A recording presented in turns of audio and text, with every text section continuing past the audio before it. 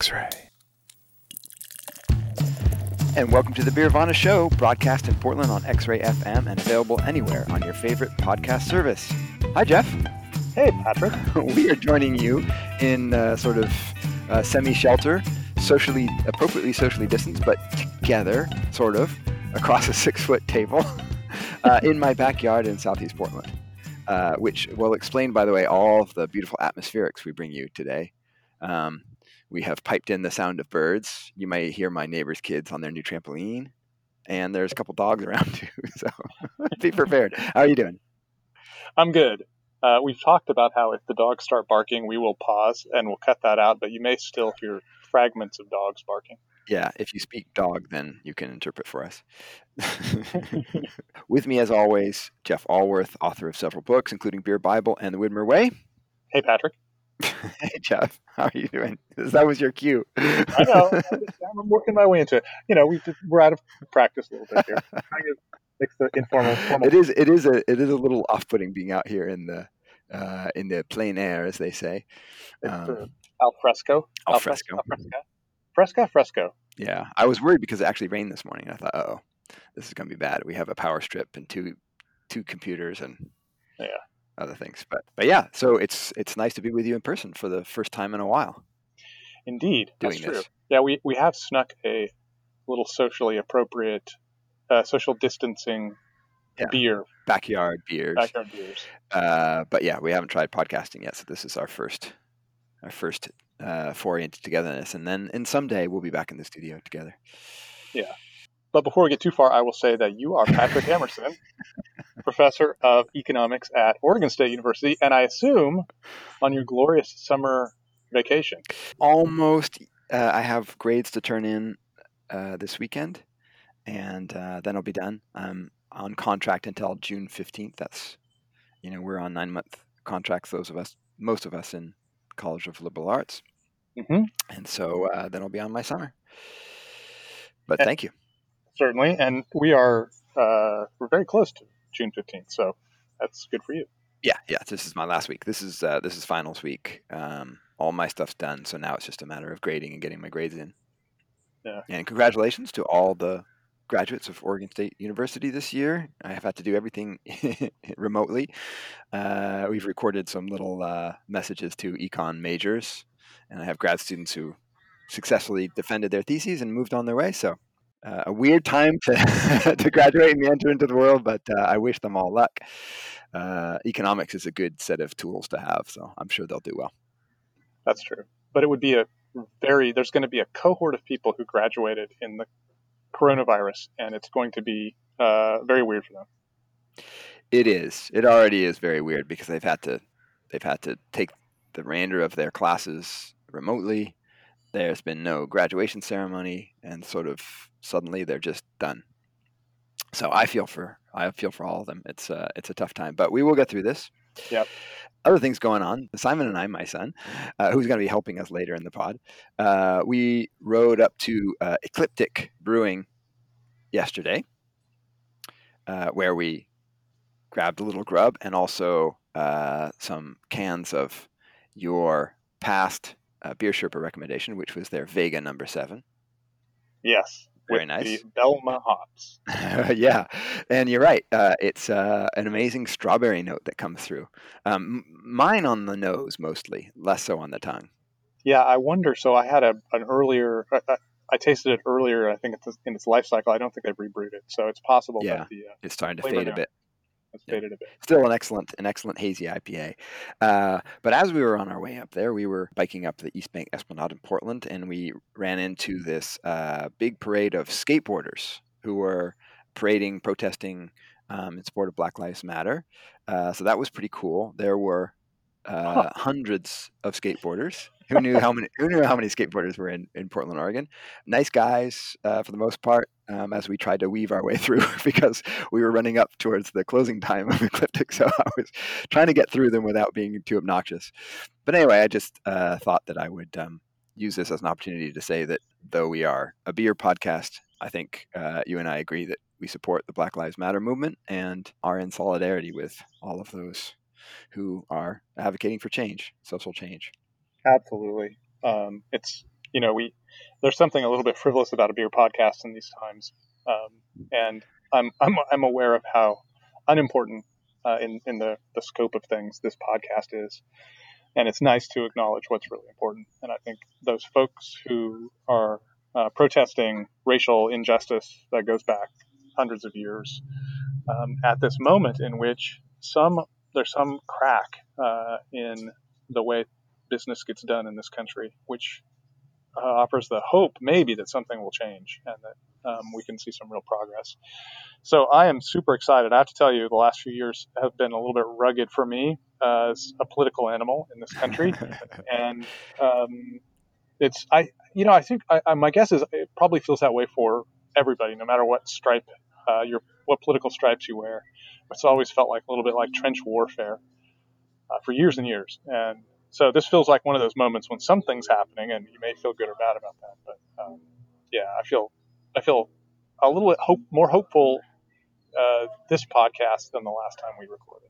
Yeah, and as an economist, I think it's important to acknowledge the economic systems that have maintained this system of inequality and essentially oppression for hundreds of years. I don't know whether we're at a moment where we can start actually really addressing economic inequality and all of the social injustices that follow, but I hope so, because I'm not one who thinks that it's capitalism itself, but how we practice capitalism. So I'll say that out there, but we certainly practice it in a very unjust and cruel way. So, having said that, we'll return to our normal broadcasting here. But I don't think it's right to stay silent, and just riding up to Ecliptic as I was off, enjoying my sense of security, being a white, middle-aged white man on a bike. We passed a big van with cops hanging off both sides, looking very closely at all the skateboarders who rode by, and I felt completely secure riding by that van, and it just really brought to mind how others must feel, feeling exactly the opposite as they pass a group of police. So anyway, the beer and the food was great at Ecliptic, so support your local breweries and think about supporting the Black Lives Matter movement. Exactly. All right. Well, we are in the backyard today. We are together today for a very special reason. We are going to do something new today, just in time for summer. Jeff and I have assembled 16 of the finest Pilsners brewed in Oregon, plus 2 classic examples from abroad. We'll talk about those. And we're going to do a blind tasting to identify what is surely, definitively, the finest example brewed here in the Beaver State.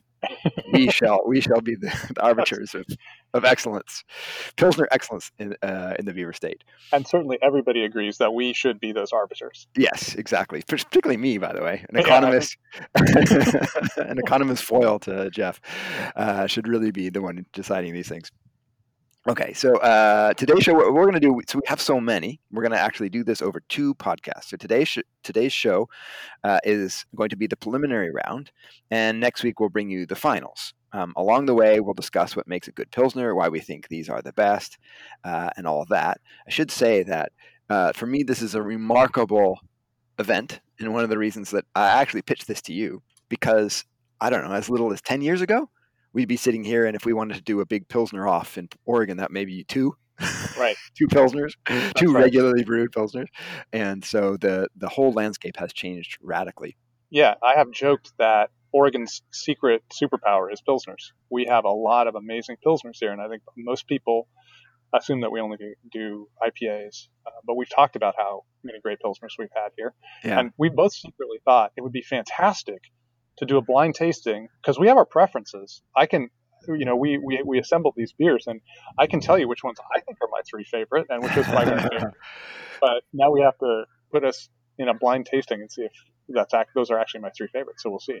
Yeah, well, see, that was the thing for me when I finally texted this to you and pitched it, because I used to be able to say that. And then I've been drinking a lot of Pilsners recently because I really love them, plus the weather's getting warmer and so on. And I had about 4 in my fridge and about, 5 or 6 more in my mind. And I thought to myself, what would I say is my favorite? and there's so many good ones. It's really hard to say, and there's subtle differences. And sometimes I like one that's a little more hoppy, and sometimes I like one that's a little, so I thought, well, this would be a good. Let's just sit down and see. And actually, I think it's going to be a really tough challenge because honestly, the level of quality of filters in Oregon is excellent. So. That's right. And we will, of course, tell you all about the beers we're drinking. And if you want to try this at home, if you're in Oregon, you can also follow us along. These are easy to get Pilsners, nothing special about them. They're not one-offs that are impossible to get or draft only. So you can play along at home, and we encourage you to. You could check our work and see if we got it right. That's right. Let's get back to that in a moment. But first, let's talk about the news.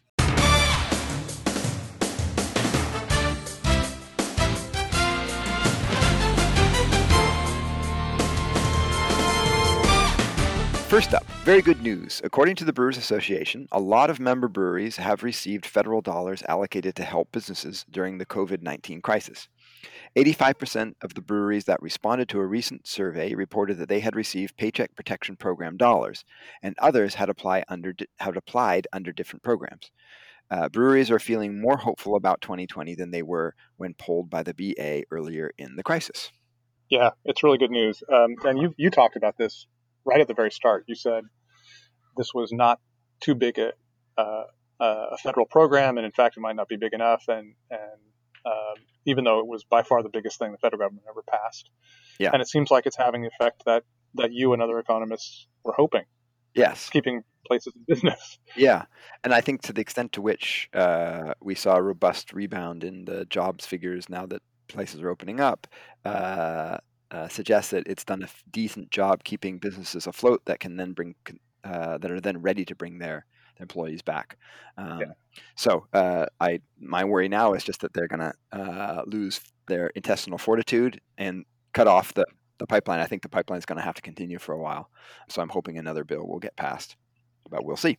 Yeah, we're in this really weird moment where many states have been opening up. Oregon is partly opened up, and some of these businesses are kind of back online, and it's in some ways it's probably quite hard because they're in business, so they're not really out of business, but they're not functioning on all cylinders, especially those that have a food component and can't serve, can't have a full pub. So yeah, it's a little bit of a dicey moment. So I'm with you. I hope we don't screw around too long if we need to add another layer. Yeah. I've been impressed with local breweries, how nimble they've been, how creative they've been figuring out ways to keep selling beer, keep selling food during this crisis. So courage to everyone. Keep it up. Hopefully we'll be through the crisis. Well, eventually we will, but hopefully things will start picking up soon. Indeed. And as we mentioned, the big news over the past 2 weeks has, of course, been the response to the killing of George Floyd by a Minneapolis policeman. And we've been happy to see that breweries have been supporting the nationwide protests that have resulted by closing for days of silence, creating beers to support groups fighting systemic racism, or donating the proceeds during the summer and fall months to the ACLU. Different programs that different breweries are pitching in on. And it seems like it has been a fairly broad-based upswell of support. That's one of the most remarkable things about this whole movement is there doesn't seem to be an enormous amount of opposition to it. Yeah, in fact, I was reading an article about how the poll numbers, how opinions of Americans have shifted so dramatically due to this whole movement. So I think it's pretty impressive, and hopefully that's not just a temporary blip. But kudos to those breweries that have been supporting, I think. Yeah, you're in a hard place. We just talked about how many of you are not even sure you're going to be in business at the end of the year, and the fact that you're donating your time, your support, and in many cases your money is amazing. So congratulations and thanks. Okay, well, let's get to the task at hand, and it is kind of a task. It's true. We'll talk about the Pilsner taste-off now. What I would like to ask of you is to give us a little sort of primer, remind us what sort of a classic Pilsner is, the difference between German and Czech Pilsners, and kind of set the table for us, if you would. Indeed. So we decided to do traditional Pilsners for this taste-off. Mm-hmm. Right now, there are a number of breweries are doing Pilsner adjacent beers. They might have Citra hopping, or they might be stronger versions, various permutations. We're actually looking for kind of the classic Pilsner style, not a Helles, not a lower alcohol lager, not Right. something with a Citra hopping. And the two classic examples are the German school and the Czech school. And we have both of those assembled here, and we'll judge those together, which I think we can talk a little bit about how that's possible to judge things that don't taste quite the same in the same category. If you go way back in the archives, we actually did an entire podcast about Czech Pilsners, Yes. in which time we also compared them to German Pilsners. So you can, if you want to go back and hear the very long version of this. Right. The main thing is the German tradition was one that evolved past the old Bavarian tradition, which is what the Czech tradition still kind of is the old Bavarian tradition. Right. And the German tradition now has a more modern palate. So they're drier, they're lighter, and they typically have less malt character and less hop character. The balance point is a little bit softer and milder. They, of course, typically will use German hops, which would be characteristic of the German tradition, and German malts. The Czech tradition involves decoction mashing, which is a process that creates melanoidins, so a thicker, fuller body. Right. And when we tasted these together, we were really able to tell in the mouthfeel and just the density that the Czech Pilsners were much denser. It's something that you can feel as much as taste. Yeah. And the classic Czech hopping is Saz or Zatech hops, which are characteristically spicy, and they have a really distinctive flavor, one of the most distinctive flavors. Yeah. So those are kind of the two different approaches, and we're not slavish. If a brewery wants to do a German Pilsner that's pretty hoppy, we've got a couple in here that are in the North German tradition. So those would be like the Jever with very kind of robust bitterness. Or I don't know that we have any of these, but in the Czech tradition, there's a thing called a Vychepny, which is a slightly lower alcohol version of a Pilsner. Right. So, we're not slavish, but we're just looking for those characteristic kind of classic lines that you find in a great Pilsner. Yeah. So what are the classic German hops for German Pils? Hallertau, of course. Spalt, Tettnanger, hops like that. Yeah. Okay. So our criteria, as you mentioned, in choosing the beers for this taste-off, one is they had to be Oregon beers. Yep. That already was too many. But we decided to, we try to be a podcast that isn't just local, but sometimes, we are a product of the beer scene we're in. So these are only Oregon beers. We were looking for sort of a regular Pilsner, sort of the standard Pilsner that's part of the regular lineup. It had to be available in package, with one exception. Yes. We did have some breweries say, "Oh, can we get you some beers?" And we got one in under the wire. So it'll probably be in package soon. So this one's okay. We're gonna exempt this one. We'll talk about that in a minute. And also, it had to be available now. We went out searching for Pilsners around town, and these are the ones we could find.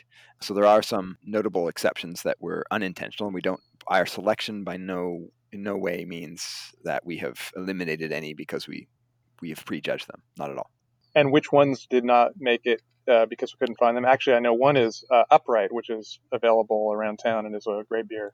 And I pinged Alex Ganoum there, and he said that he was trying a different malt in his Pilsner, and he didn't like it. So he dumped the batch, and there's no Pilsner. So we couldn't do that one. That's actually, I think, one of the most well-regarded in the city. So no Upright. Sorry. So no Upright.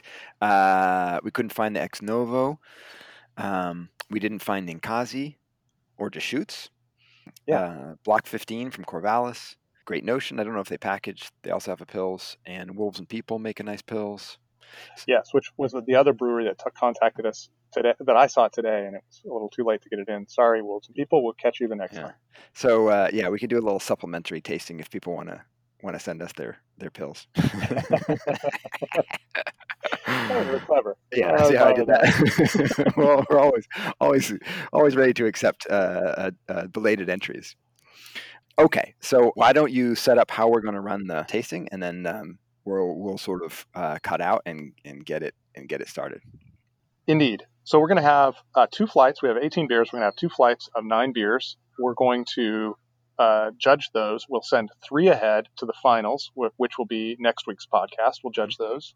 We'll actually judge them today, but we'll broadcast that next week.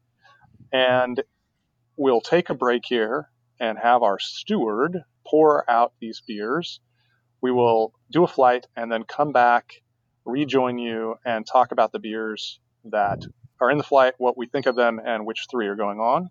Okay. And at the end of this podcast, we will let you know what all the beers were that we were tasting, so you can line those up with the numbers that we're going to reference here when we talk about them in after we do each flight. I will go through the pilsners that we have collected. So first, as controls, we have the Pilsner Urquell, Yep. classic Czech pils, and then this is actually an interesting little sidelight. I was looking for a German pils. They've been really hard to find, and not just that stores aren't carrying them, but the empty shelves where they would be, like Bitburger. There was a shelf space for that, and it wasn't there. So I was able to find the Weihenstephan Pilsner, which is not what I know the brewery for. Yeah, but they should make a great one. They actually decoct theirs. Weihenstephan is not only a brewery, but it's a brewing school. And when brewers go there to learn how to make beer, they teach them how to make Pilsner beer. So This is a brewery that should know how to make Pilsner beer. Okay, so those are our two controls, our foreign entries, and local breweries. So we have Cathedral Tree from Fort George in Astoria. We've got Freem's Pilsner from Hood River. We got Terminal Gravity's Pilsner from Enterprise. Oh, and there's not the dog of the pod. This is the neighbor of the dog of the pod in the background. And we'll mention that Enterprise is in Eastern Oregon. Eastern Oregon. So we actually have a pretty good geographical spread so far. We have Bowie from Astoria as well. We have Level from Portland, Breakside from Portland, Crux from Bend, Doigle House from Portland. We have the Barrelick Pilsner from Portland, Heater Allen from McMinnville, the granddaddy of them all. Yeah, maybe if we were going to grandmama say of them all, maybe. Yeah, that's right. If we were going to talk about favorites, you definitely put a tag on Heater Allen. I think a lot of people think it's a favorite coming in, so that's interesting. Yeah, and this actually a historical note. When I, way back when I was lamenting the fact that nobody lagered anything, Heater Allen was the little lone holdout in Little McMinnville, Oregon, producing lagers from the get-go. So yeah. We have Von Ebert's Pils. We have the CZAF Pils from Wayfinder in Portland. We've got Occidentals Pilsner from Portland. We have Ferment Pilsner, also from Hood River. Yeah. And we have Old Town Pilsner from Portland.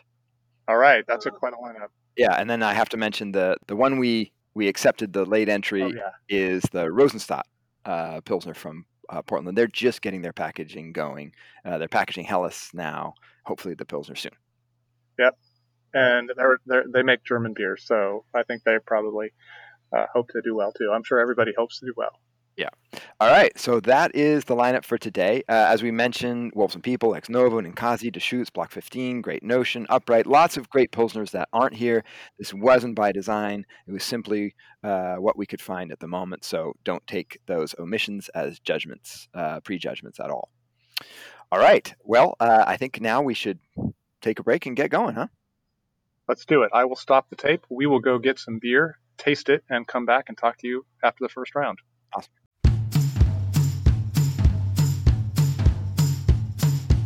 All right, and we are back. We have completed the first flight of 9 beers. It was challenging. So I think the first takeaway, which we kind of knew, is that there are a lot of excellent Pilsners being brewed in Oregon these days. Yeah. We were a little bewildered right off the bat because we were a little anxious that maybe all together, taken in a mass, they would wash out and not have a lot of character, and it would be hard to distinguish because they had lower flavor impact. That's not true at all. And we had the opposite problem. Yeah. Each one seemed like a titan of energy and force. Yeah, and what's interesting is that when you taste them all together, they are really distinct. They're very different, but it's very hard to sort of, figure out what you think is better or worse. I mean, and then this, any kind of judging is going to be subject to personal biases. That's right. And much as with IPAs, where you could have 3 IPAs that could each win a competition, depending on who the judges are, you find out what your own proclivities are when you do a thing like this. And you have to encounter this moment when you think that's a great beer, but which one do I like best? Right. And with IPAs, I don't like the mosaic hops, so those beers go out the window. And we all have our preferences, and in this case, And I love you have mosaic hops, so those would go to the top of my list.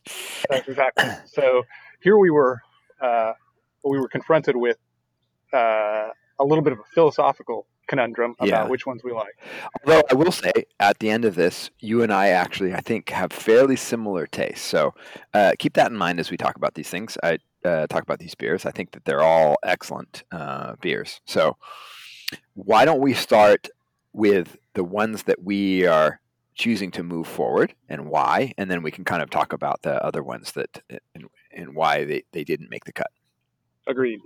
Shall we talk about beer number 3 to begin? It seems like a classic German Pilsner. Yes. So it's very light, extremely clear, very bright. Perfectly filtered. This is for those classic brewers who like clear, bright beers. It is a gorgeous, gorgeous beer. So you're going to love this beer. Yeah.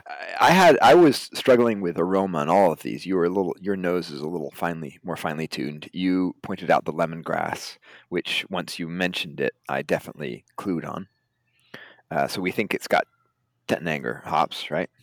That's my guess. It's an herbal citrusy kind of thing. So it does not. It's when you say lemongrass, you often think of American hops, and I don't mean to suggest that. It's much more in the noble category, but it does have what I consider a classic Tettnanger character. So I'm guessing it's Tettnanger. And it's got a pretty good hop pop on your. It kind of smacks you in the face a little bit with bitterness and hops, but in a pleasant Oregon way.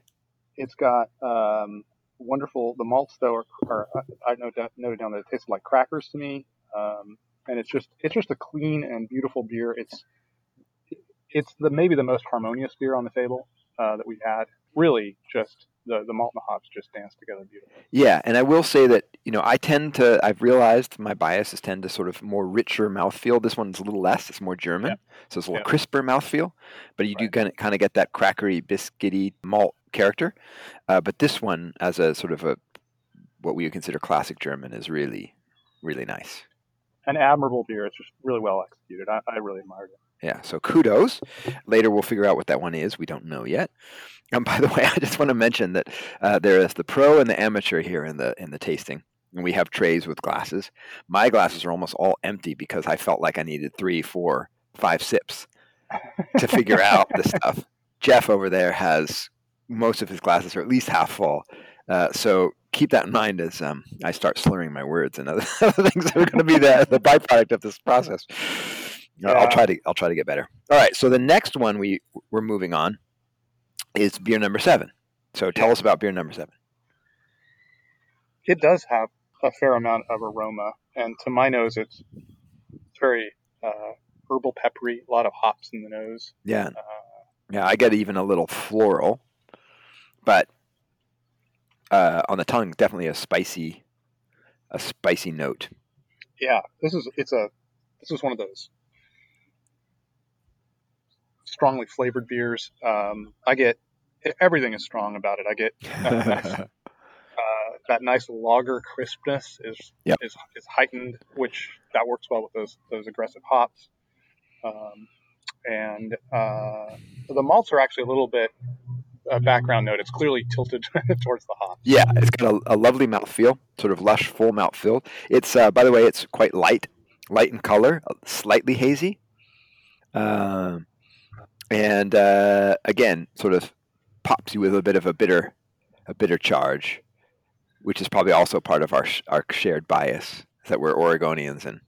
Yeah, maybe. I mean, we had a few of these that were pretty bitter, but we felt it was not harmonious. They were a little astringent. This is really very nicely done. Yeah, it's hoppy, but it's nice. The main takeaway I had from this is it's hoppy, but it's just full of flavor. Like it's a real flavorful hop schedule they've used. And we're actually going to talk about 4 beers in case one of the beers is either Pilsner Urquell or Weihenstephan, because we're only actually judging. Those are just there for control. Right. And so that's relevant to beer number 8. Beer number 8, which you and I have determined unequivocally is Pilsner Urquell, and why? Which means it certainly is not. Oh man, I'm gonna eat my shorts if it's not Pilsner Urquell. It's well. First of all, I took a photo and we'll post these photos later. It is clear as a bell, and it's the darkest beer on the table. Yeah. It looks like it has been triple decocted. Yep. And it has the fullness of triple decoction on the palate. Yep. Very rich mouthfeel. It's quite bitter, and it's also got a fair amount of diacetyl. Yeah, and it's very rustic grain taste. Yeah,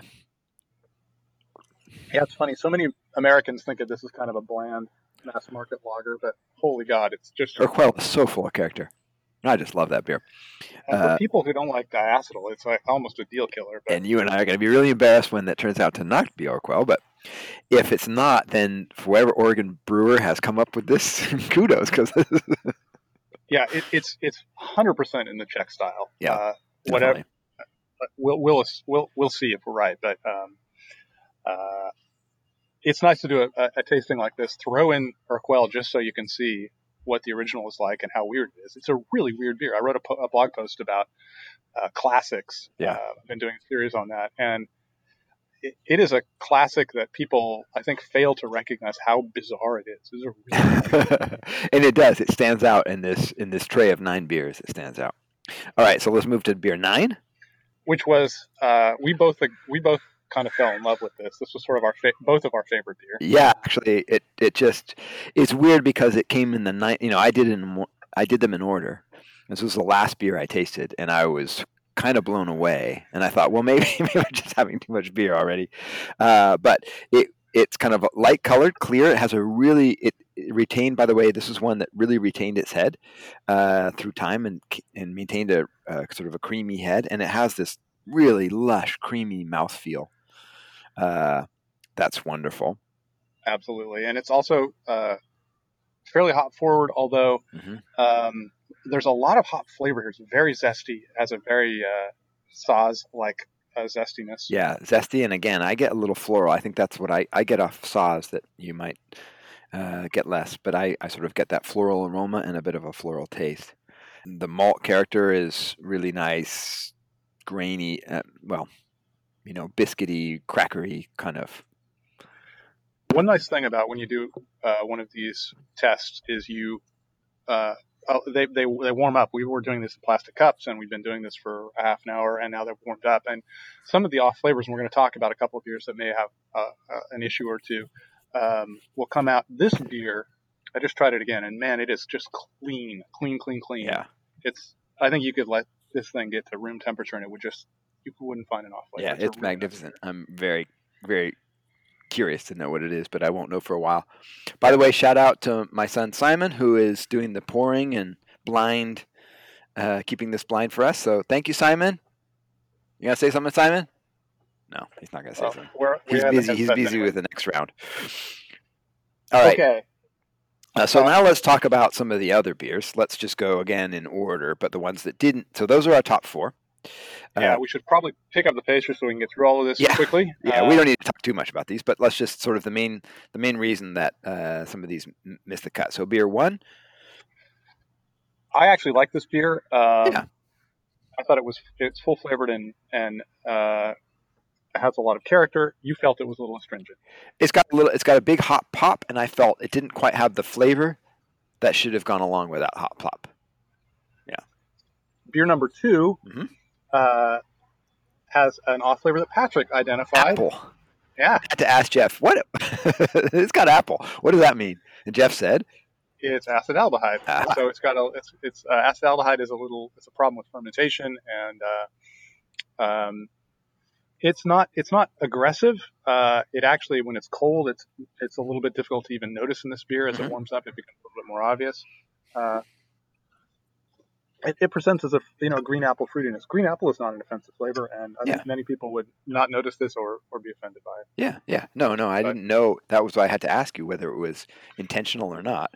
Otherwise, again, it's not a bad beer at all. It's sort of creamy and spicy, and It's a deep golden color, a little hazy. It looks it's a pretty beer. So again, I don't want to, when we're talking about the ones that didn't make the cut, I don't want to emphasize the fact that we'd have a tray of excellent beers. All right, 4. And 4 is another one of the beers that I really liked, and they can't all go forward. Yeah, this was a close call. It was light but cloudy. It's got a sort of an herbal aroma, I felt. Great balance. Great balance. Again, just didn't quite have that kind of distinct flavor that would sort of put it over the top. It's a good beer. Tasting it again, man, it's a good beer. Yeah. 5 for a brief moment, I was thinking it was a little Urquell like, and I thought it might even be Urquell until I thought a little more. Yeah, it's got a funky, not funky, but an astringent quality that the hops just trail off into astringency at the end. Yeah. And when it's cold, especially when it's cold, it's more difficult to notice. When it warms up, that astringency comes out a little bit. Yeah. It's subtle, but it's, when you're comparing it to, it's on the table, you're comparing it to other ones. Yeah, it's got that rustic, it's darker. It's darker in color, and it's got that sort of rustic Urquell quality. But yeah, it has a little astringency. Beer number 6 was super weird to me. This one just confused both of us. Patrick thought it was rich and creamy and reminded him of potentially a decocted beer. And he's correct, but I was flummoxed by an orange note that was in the palate. But I just couldn't ever figure out what it was, and it just threw me. Yeah, I had it sort of tilting a little towards the German, even though it kind of had a lush mouthfeel in terms of the flavor profile. It was sort of a medium color, it was a bit cloudy. Yeah. And that's it. Hey, we're done. Sweet. We did 7, 8, 9. So stay to the end of the podcast, and we'll identify these 9 beers along with the second 9, which we will taste now and come back and talk about those.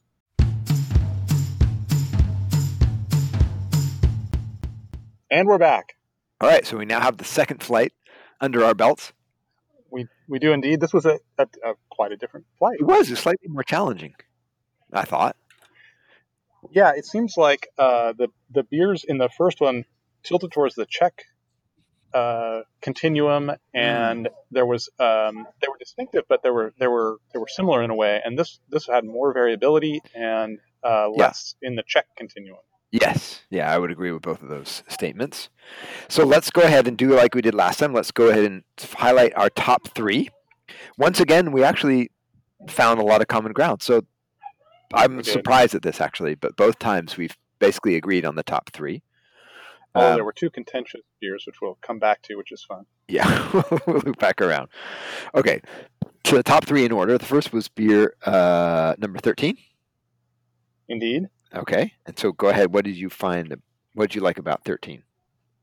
It struck me as being a rustic Pilsner, in that it's a little cloudy, and it is light colored, however.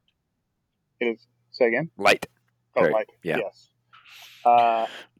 It has a slightly tart quality. The yeast character is a little rustic in the sense that it reminds me of something like if Saison and Pilsner had a baby. So for my palate, the malt is very nice, and for my palate, the harmony between these elements, the slightly tart,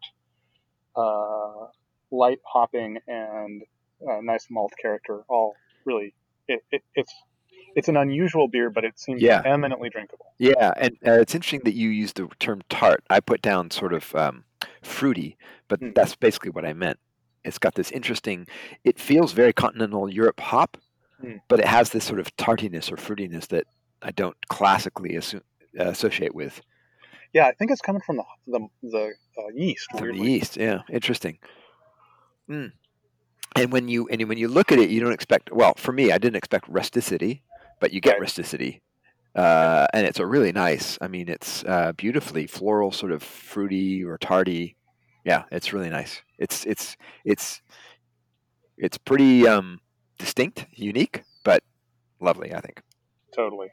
All right, so the next one then, moving on, kind of like last time, the sort of the beers at the end of the order were stood out to us. So 17. Yeah. We both really. This was the one that kind of leapt out for us. It is an incredibly bright, maybe not quite as bright as the beer number 3 in the first round, but Very akin light. to that. Yeah. Yeah, a pale beer, Mhm. Clarion. It retained its head, so it still had this creamy head, even quite long after it was poured. Again, much like beer 3, it reminds me of that lemongrass quality, which I associate with Tettnangers. Very much in the German tradition. It's got a little bit fuller malts, but they are clean. The malts are very clean. The hops are very clean. The yeast is very clean. It's like it's one of those. A brewer would really respect this beer and say, nice. Yeah, it has a beautiful sort of rich, creamy mouthfeel, not overwhelming, but just a nice, very nice balance with that crisp hop character, but a creamy mouthfeel, I think. Yeah, very nice beer. And then 18. 18 was interesting. Yeah, so we actually had a guest taster join us for this round.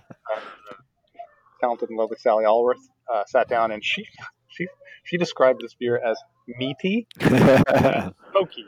Yeah. And not favorably. However, and I agreed, but I came down on the favorable side. And I felt that there was neither of those characters in there, right. And you're both mad.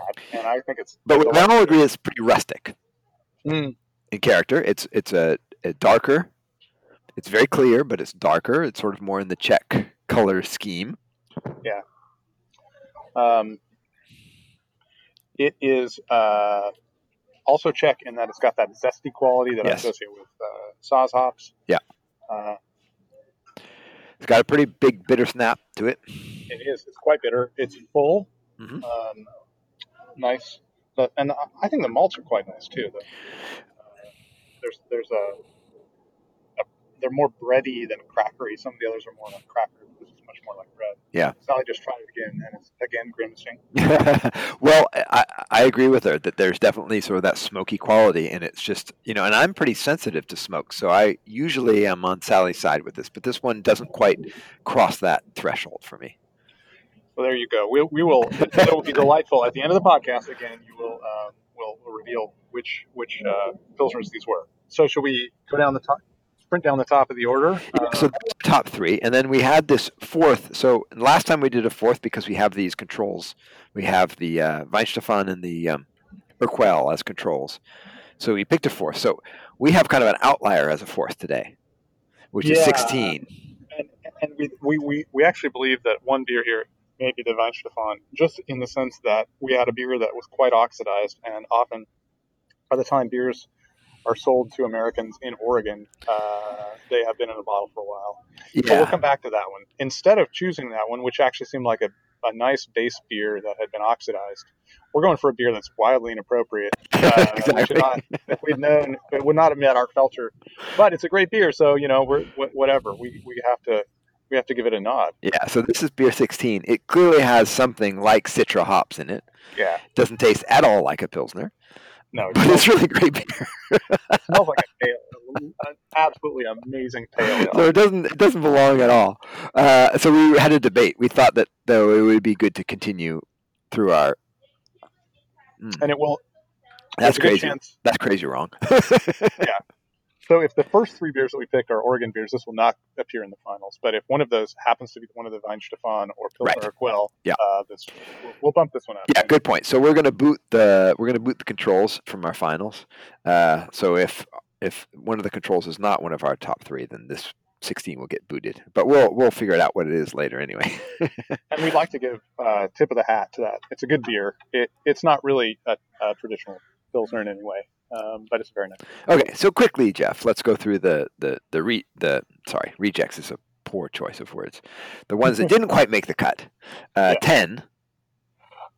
This beer was unusual to me. It had a note of peanuts. There was an astringency to it and a tiny hint of diacetyl, which diacetyl is not an eliminator, but with the peanut and the astringent hops combined to make it not a beer that I wanted to send forward. Yeah, that's interesting. I was almost ready to call it slightly oxidized because the nose has that slight. Could be. That But could it has also that a bit of that smoky quality that 18 has as well. So that could be part of the peanut character too, the oxidation. Yeah. All right. Wait. Now we get to the controversy. 11. Yes, let's talk about beer 11. This was the one. Actually, this has been very harmonious the whole day. But 11 was the only one we sort of had big disagreement on. Well, and 12 a little bit too. Okay, so let's start with 11. So 11, I loved because the hop note for me was delightful, and I recognized that it kind of lacked the base to support that hop note. But I was willing to forgive because I love the hop so much. And for me, the hop note was quite aggressive, a bit rough, and it had a bit of an American character too. So something, it's not Chinook, but it reminds me of something like that, kind of an old school, rugged American hop. Yeah, could be. Yeah, for me, it kind of zinged. It hit my palate just right. But I do recognize that it's a little bit hollow in the center. Doesn't have quite that foundation you'd want. 12. Now 12 goes the other way. I quite like this, and you are not a fan. No, and I wrote diacetyl. I'm not sure. I'm not. Keep in mind, dear listeners, that I'm the amateur here. I don't think there's diacetyl here. I think the note that you're identifying is this floral, kind of a sweet floral character. Yeah, a bit of a sort of a jasmine character that just didn't. It's just contrast with what I expect from a Pilsner. And I don't love those notes, sort of the jasmine lavender notes that you get sometimes in beer. Those really, I'm just not a big fan. So that's probably part of my problem. Yeah, I think you may have hit the nail because I do like those notes. and this is a gorgeous beer. It's got a wonderful golden color. It's perfectly clear. Absolutely. I found it. It's clearly a lager. It's got the lager character I want. From my perspective, it has a slate quality, which there's a slate note that I get in lager sometimes. I think the yeast kind of contributes to that yeast character. Got cracker malts. It's a really nice beer from my perspective. But, yeah, I do recognize all those qualities. And again, I'll just put out the general disclaimer that these beers are in general really good. these are good beers. Right. But yeah, that's for me. That's what kind of put it in the also ran category. It's just that for me, I don't love those sort of jasmine lavender notes. All right, so 14 now. Yeah, 14 is the one that we think is oxidized. Yeah, maybe an oxidized note. So I was having a real trouble with this because I'm not very experienced. I couldn't decide what I thought about this beer because part of it was just perfect for me, and then part of it was sort of discordant.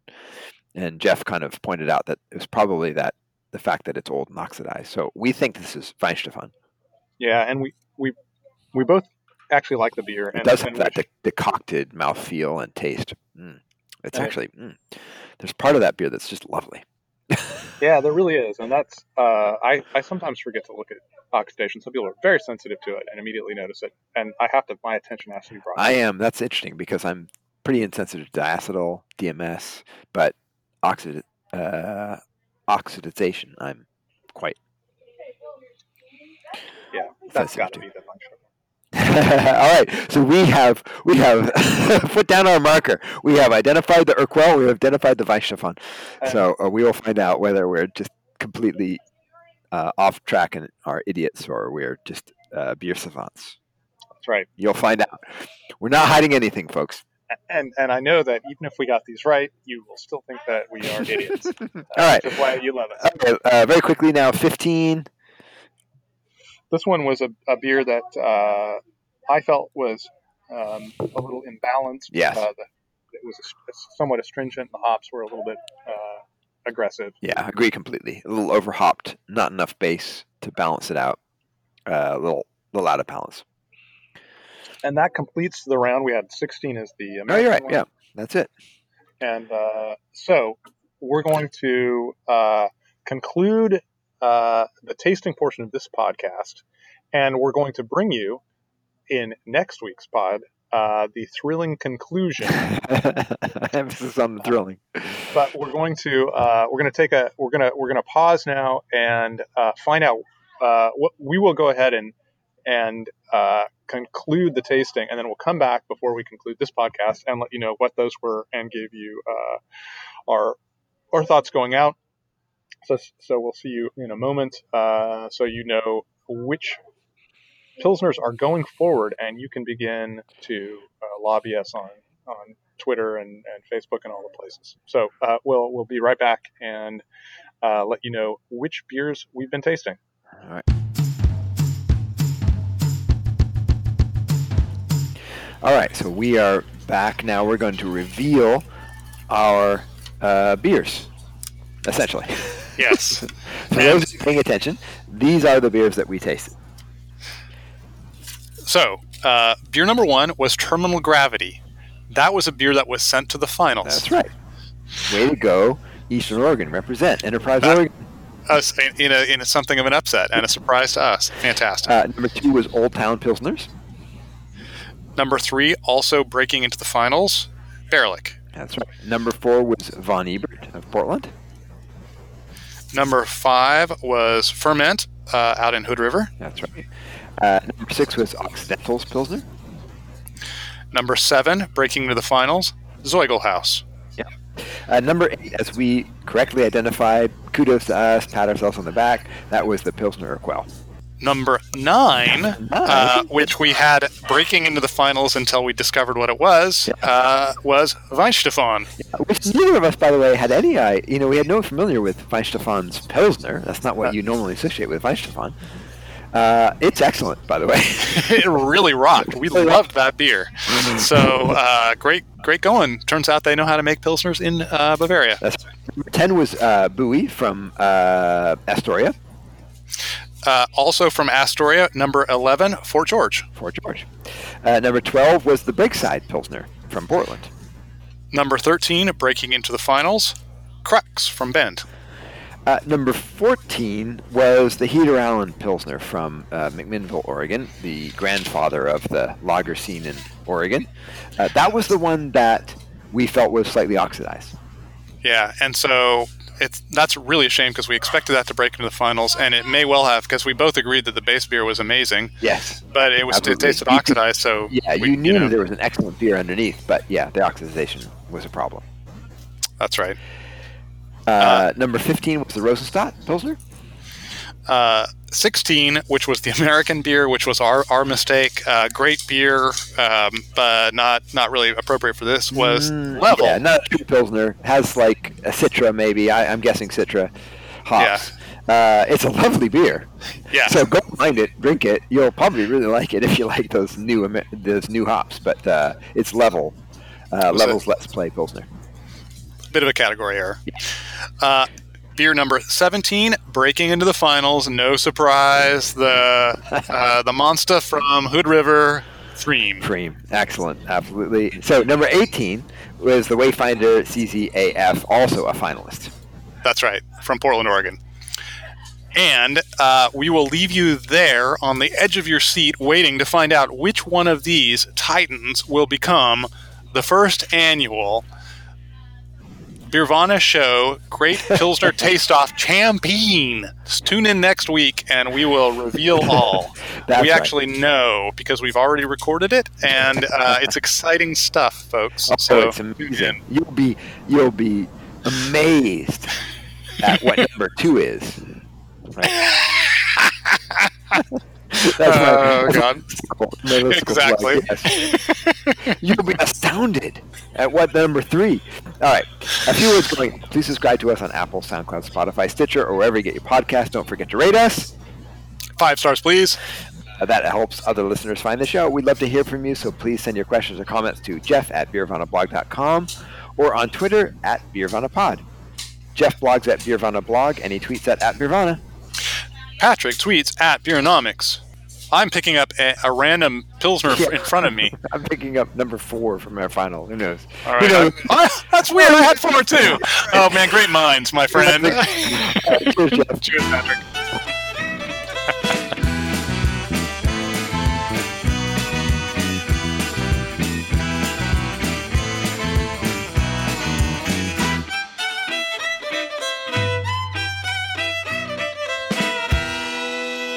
That's right.